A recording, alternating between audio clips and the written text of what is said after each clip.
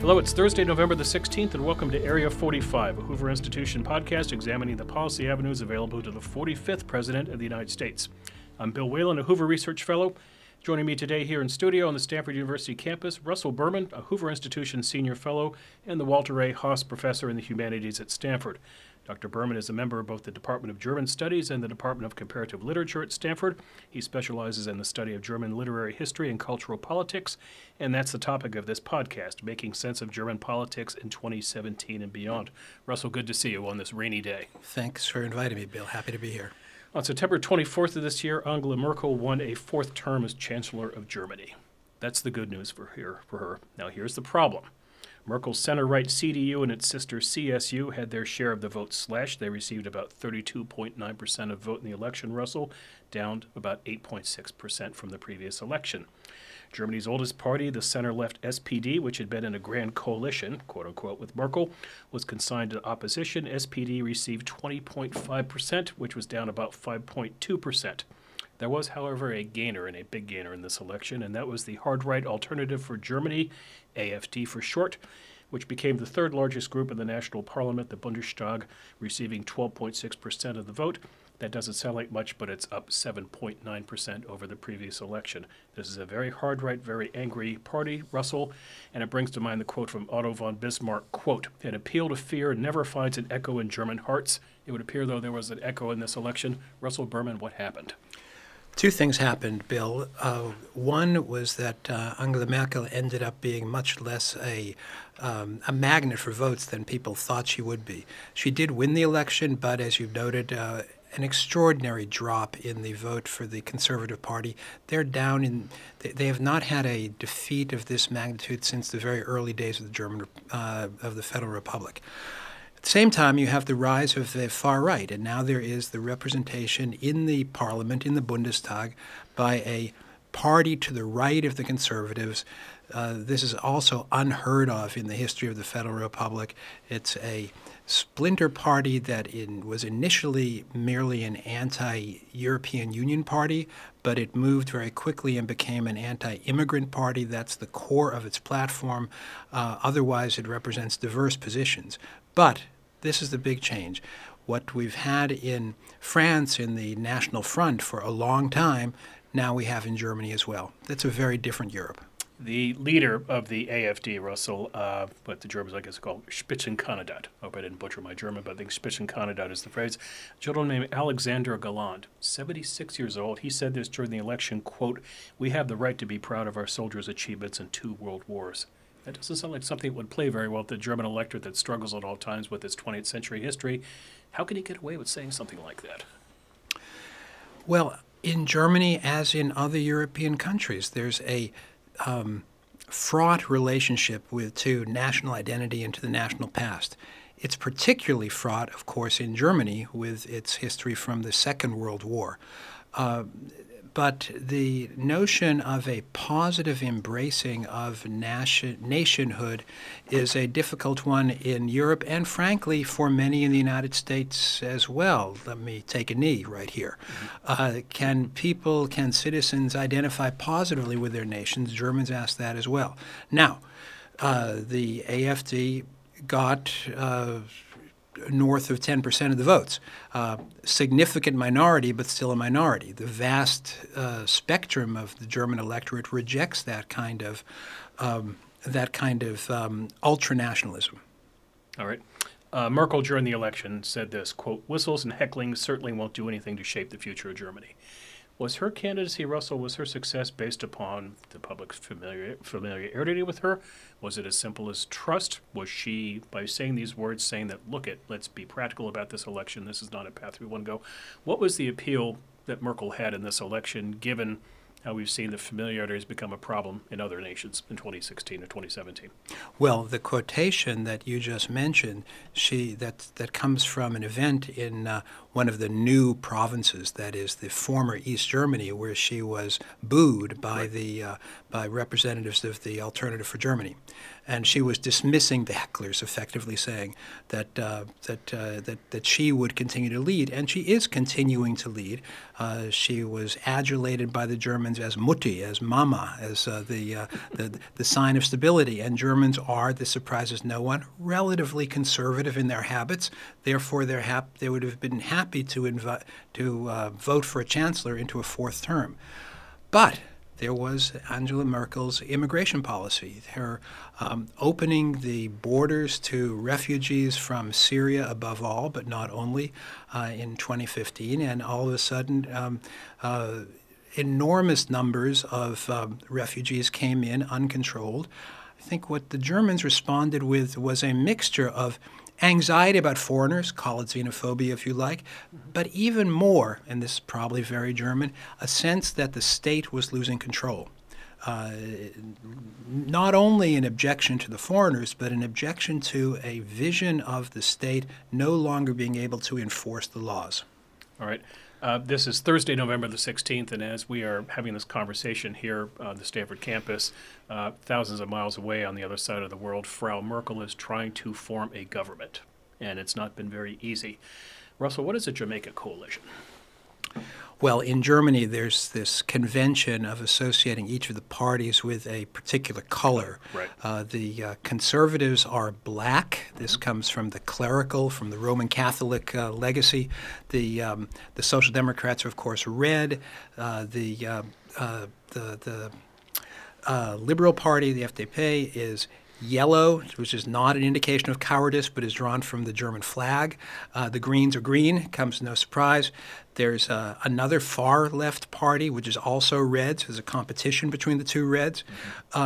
Jamaica Coalition would be a coalition of the blacks, the greens, and the yellows. And this happens to be, I am told, the colors of the Jamaica flag. And Germans who are yearning for that Caribbean climate have designated this political outcome as Jamaican. You've just demonstrated that you are not a bobsledder. Let's walk through the principles here, Russell. You tell me what each one sitting at the table wants. First, let's start with blacks, the conservatives. What do the conservatives want? This is a question worthy of Freud.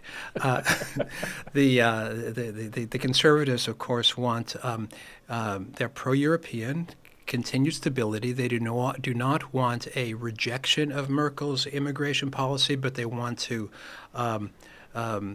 reduce its magnitude.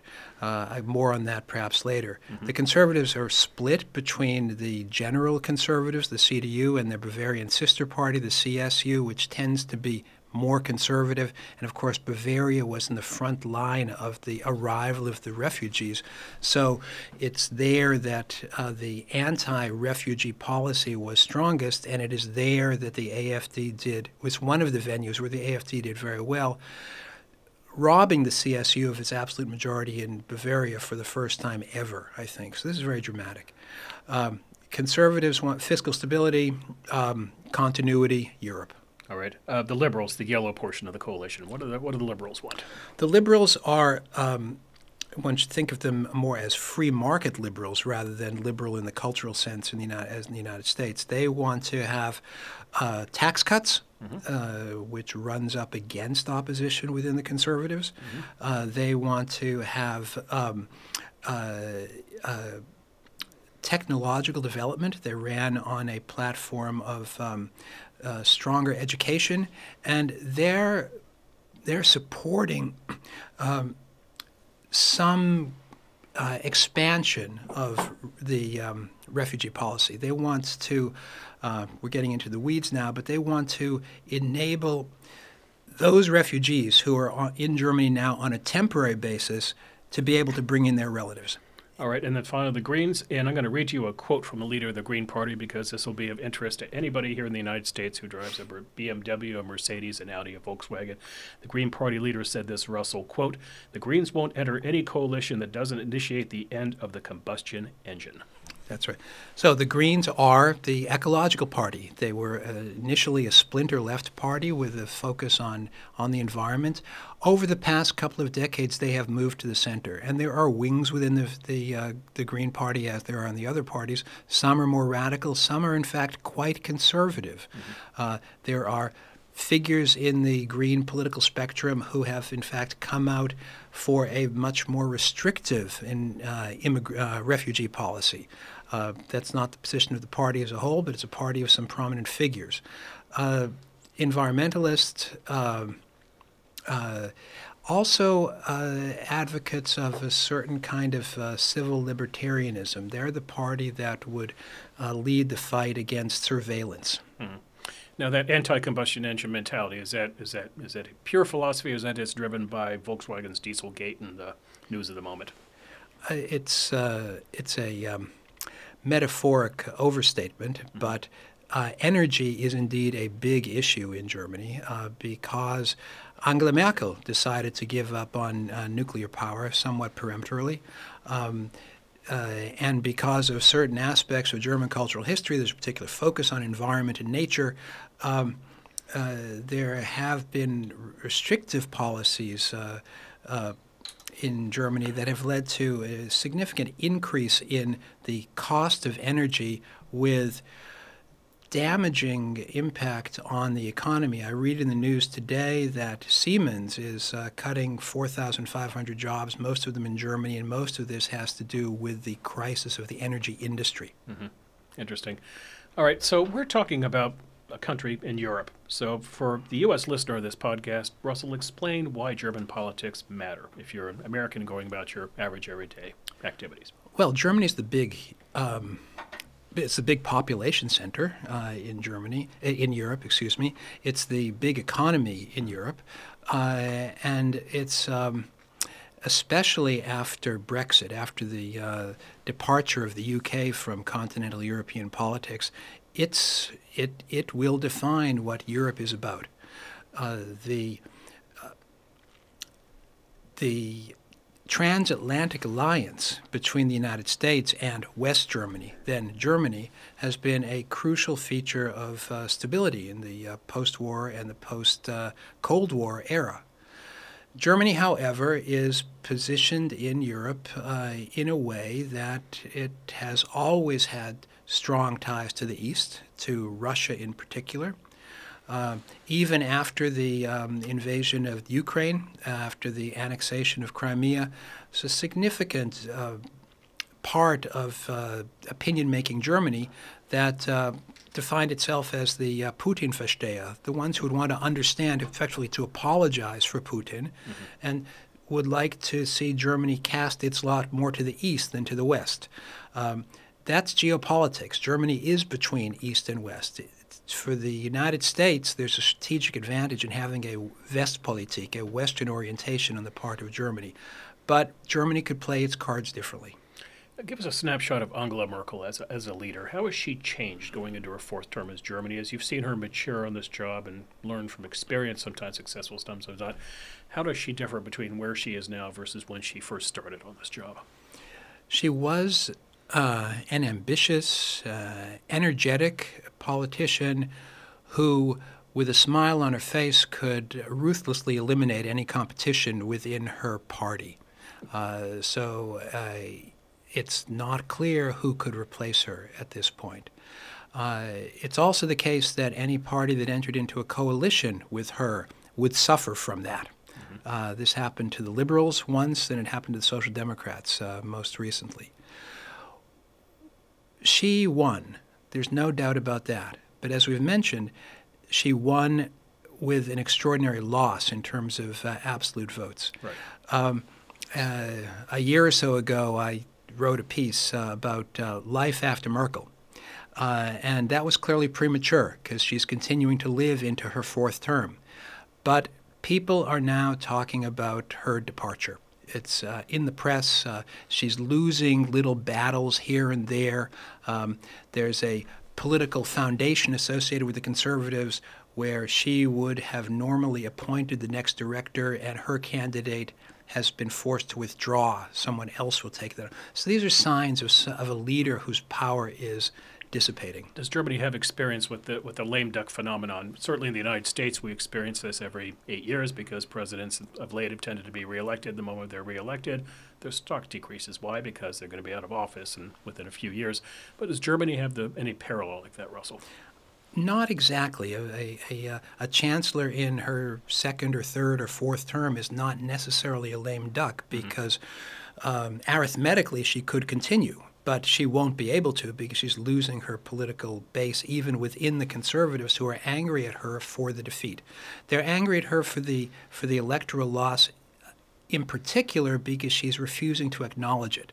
The day after the election results came out, she was asked by a news reporter whether she takes responsibility for this, and she sees there's nothing to talk about. So a kind of blindness to this devastating result.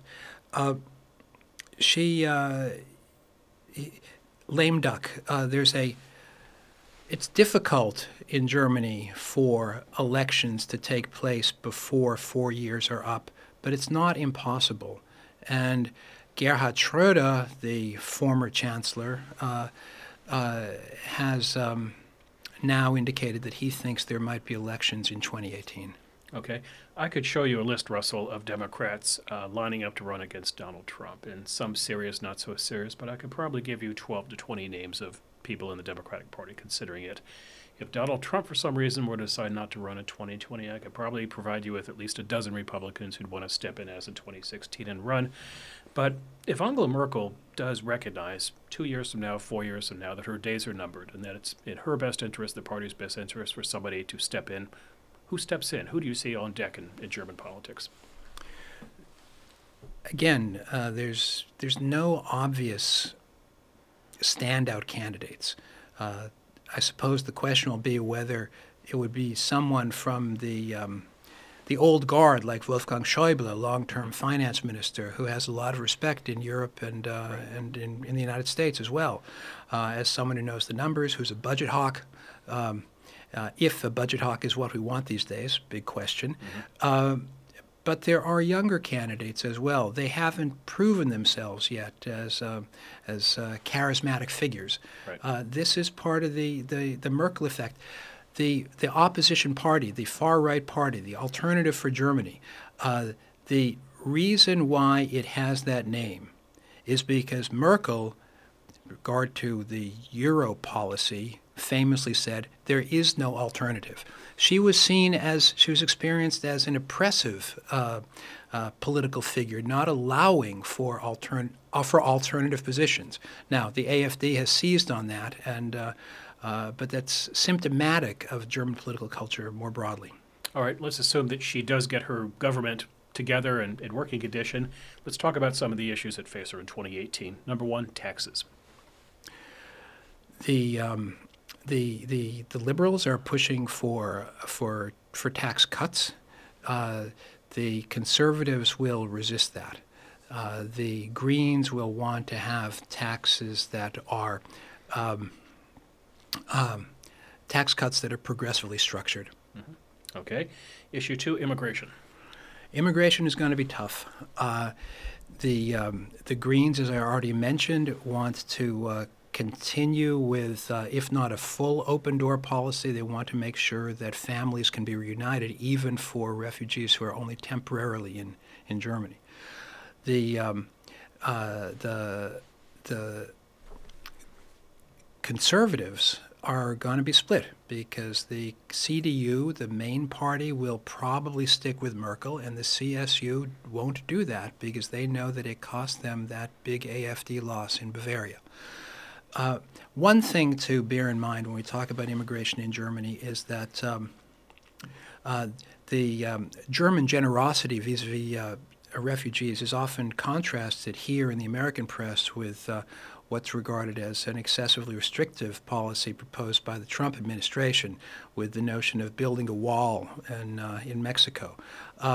So whether or not that wall is ever going to be built, it's important to remember that Merkel, who at one point was opening the borders, is also the one who cut a deal with Erdogan, the leader of Turkey, right, in effect to establish a wall to prevent or to significantly constrict immigration flow from Turkey into Europe. Okay. Topic three, climate change. There was just a big conference in Bonn. Former capital West Germany, California's governor was in attendance. as was our former governor, Arnold Schwarzenegger, Yeah. Austrian of some prominence. As I said before, energy is the flip side to climate change. These two go hand in hand. The political opinion is such in Germany that no one can oppose measures to restrict greenhouse gases. But the question is, to what degree?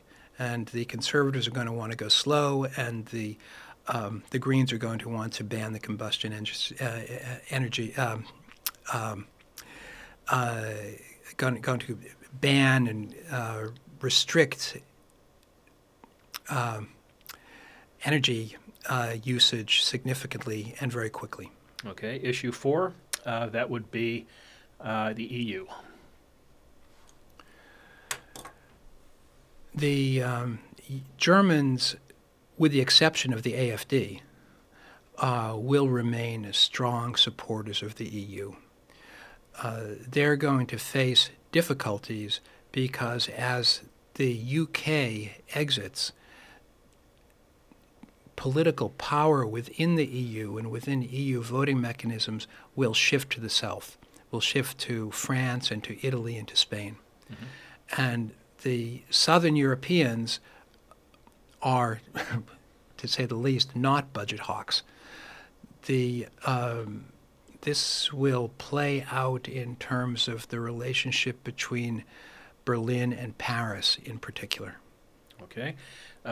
Issue number 5, 5A and 5B. 5A would be Donald Trump and 5B would be Vladimir Putin.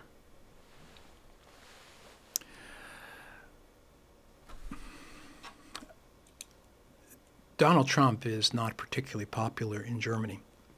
Donald Trump's energy policy in particular is seen as a provocation to the Europeans. But I think the anxiety about Donald Trump is beginning to ratchet down some in Germany. It's not to say that there's signs of warm affection, but the animosity to Trump was very oversold. He was presented as the new Hitler. And it turns out that the United States has a very robust system of checks and balances. It turns out that Trump himself has a pragmatic streak that may contradict some of his rhetoric. It turns out that what one says on the campaign trail is not exactly how one governs. This can't come as a surprise to many. So I don't see Trump won't be beloved in Germany, but he's not just an eyesore. There was an important piece that was published in Germany and then actually translated and published in the New York Times by a group of foreign policy thinkers in Germany, despite everything the United States. What that meant is that even though we, of course, object to what Donald Trump says and does, Germany does not have an alternative to the transatlantic alliance, not a credible alternative to the transatlantic alliance. And when they say that, they are taking issue with the Putin-Versteher. They're taking issue with the Russophiles, who are a minority but nonetheless influential segment of German opinion.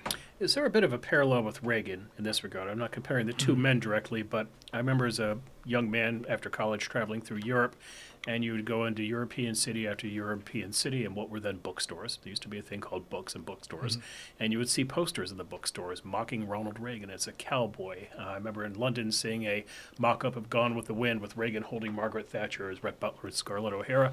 They viewed him as a cowboy and a dangerous cowboy at that. Sure, there's a parallel there. This would be part of the phenomenon of anti-Americanism in Europe about which I've written. One should understand that the level of cross-party animosity that takes place in the United States is broadcast into Europe. Mm-hmm. And what you can see sometimes in Germany is just an amplified version of what Democrats say about Republicans in the United States. Right. For some reason, it doesn't work the other direction, but leave that aside. So yes, all of the accusations about Trump here are played out there. I think it's just getting a little tired. And I also think that it's clear that while there are the Russophiles in the German political spectrum, there's a significant and important body of thought that understands that Vladimir Putin is a problem. All right. And then Merkel's role on the world stage, not just Trump and Putin, but the world in general in this regard, Russell. Germany doesn't have the United States military clout or even the same economic clout, nor the economic clout as China. But Germany is not an expansionist country, unlike Russia and China, you can argue. And Germany, with its leader, Merkel has one thing which Trump does not. She has seniority on the world stage. She is a senior premise, an eminence grise. Will Merkel in 2018 and beyond be seen as something of a go-to person on world issues? While Germany cannot send in military forces, let's say, or flex economic muscle, that maybe Angela Merkel is looked to as a problem solver? Or am I just completely off base here? Oh, you're completely off base, but you've been misled there. As part of the anti-Trump meme, the notion was circulated, I don't know, a year or so ago that now Angela Merkel will be the leader of the free world because Donald Trump isn't worthy of that characterization. Now, especially after this election, Merkel is significantly weakened. Merkel will not be able to carry out any ambitious foreign policy, even an international one.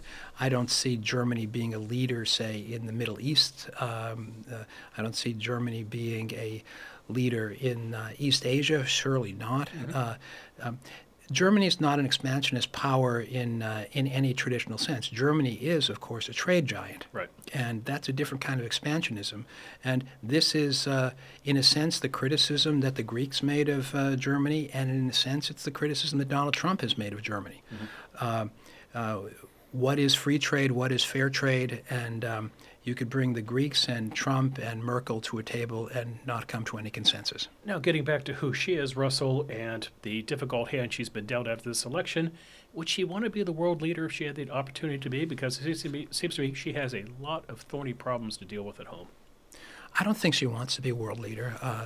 As you've pointed out, she does not have the infrastructure, the military infrastructure, to be a world leader. Right.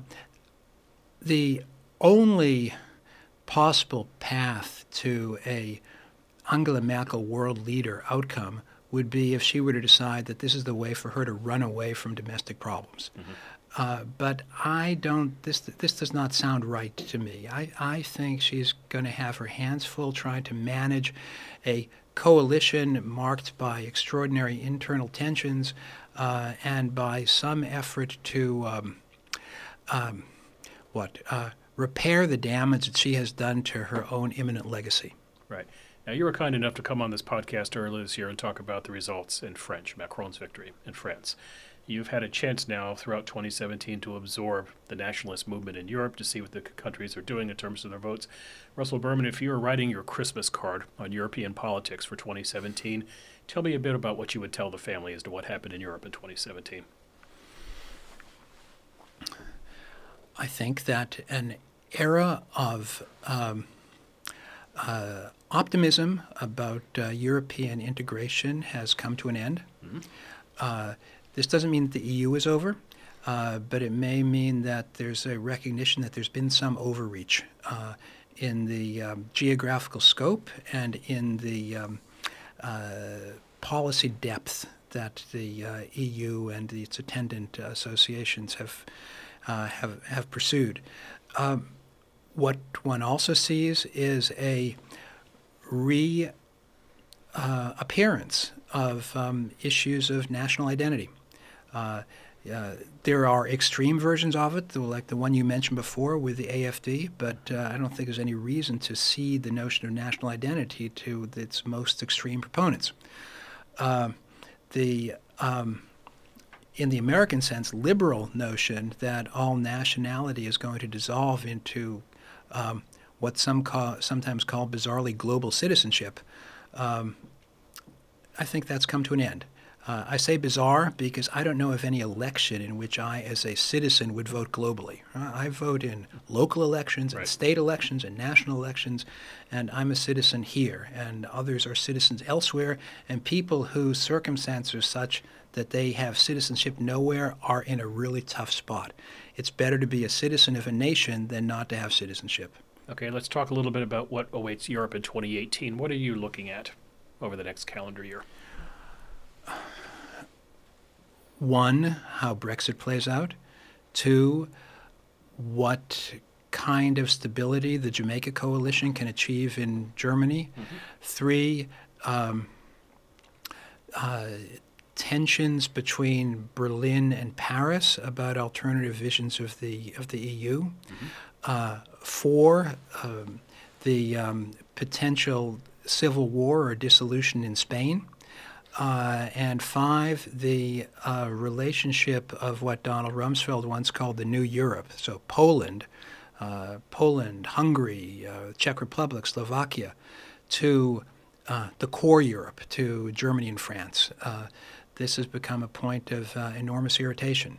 The new Europeans, the Poles, see Brussels as imperious and hostile to any notion of national culture. Brussels and its attendant culture industry denounced the Poles as retrograde neo-fascists. All right. Me being a selfish American, prioritize for me what I should be most concerned out of that list for what happens in Europe next year. What's going to impact me the most? The Brexit question, because of its impact on the international economy. Mm-hmm. Unless they come up with some good resolution that allows for continued and relatively unimpaired trade between the United Kingdom and the EU, there will be significant repercussions in terms of the international economy.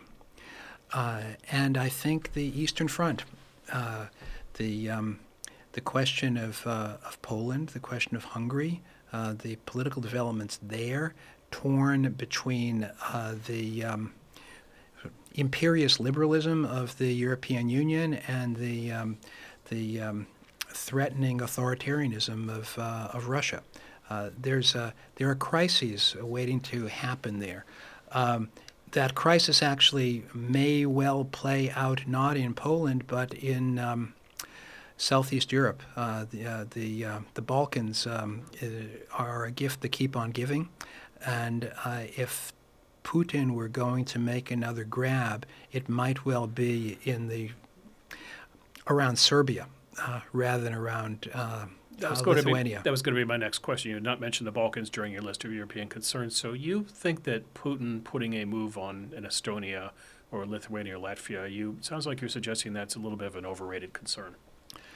I've had that concern, and I think there's no doubt that he may well try to be disruptive there. But in terms of a development like we've seen in the eastern Ukraine, I think it might be more likely in the Balkans than in the Baltics. Well, he would be provocating NATO members for one. That's right. That's right. All right.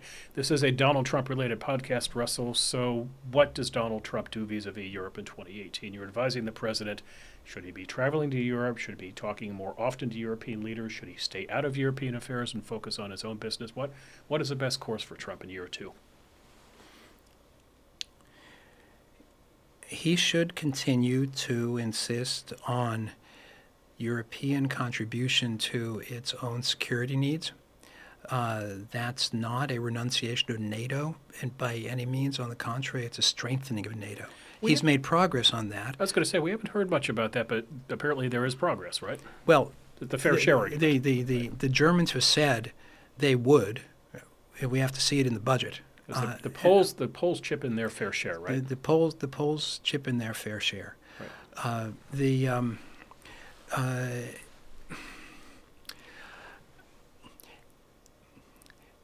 I think the question for the American administration is, to what extent does it want to provide leadership for Europe or for other parts of the world, for that matter, or to what extent is Donald Trump, in effect, and this is somewhat heretical, continuing the foreign policy agenda of his predecessor in the sense of a gradual withdrawal of the American power from around the world.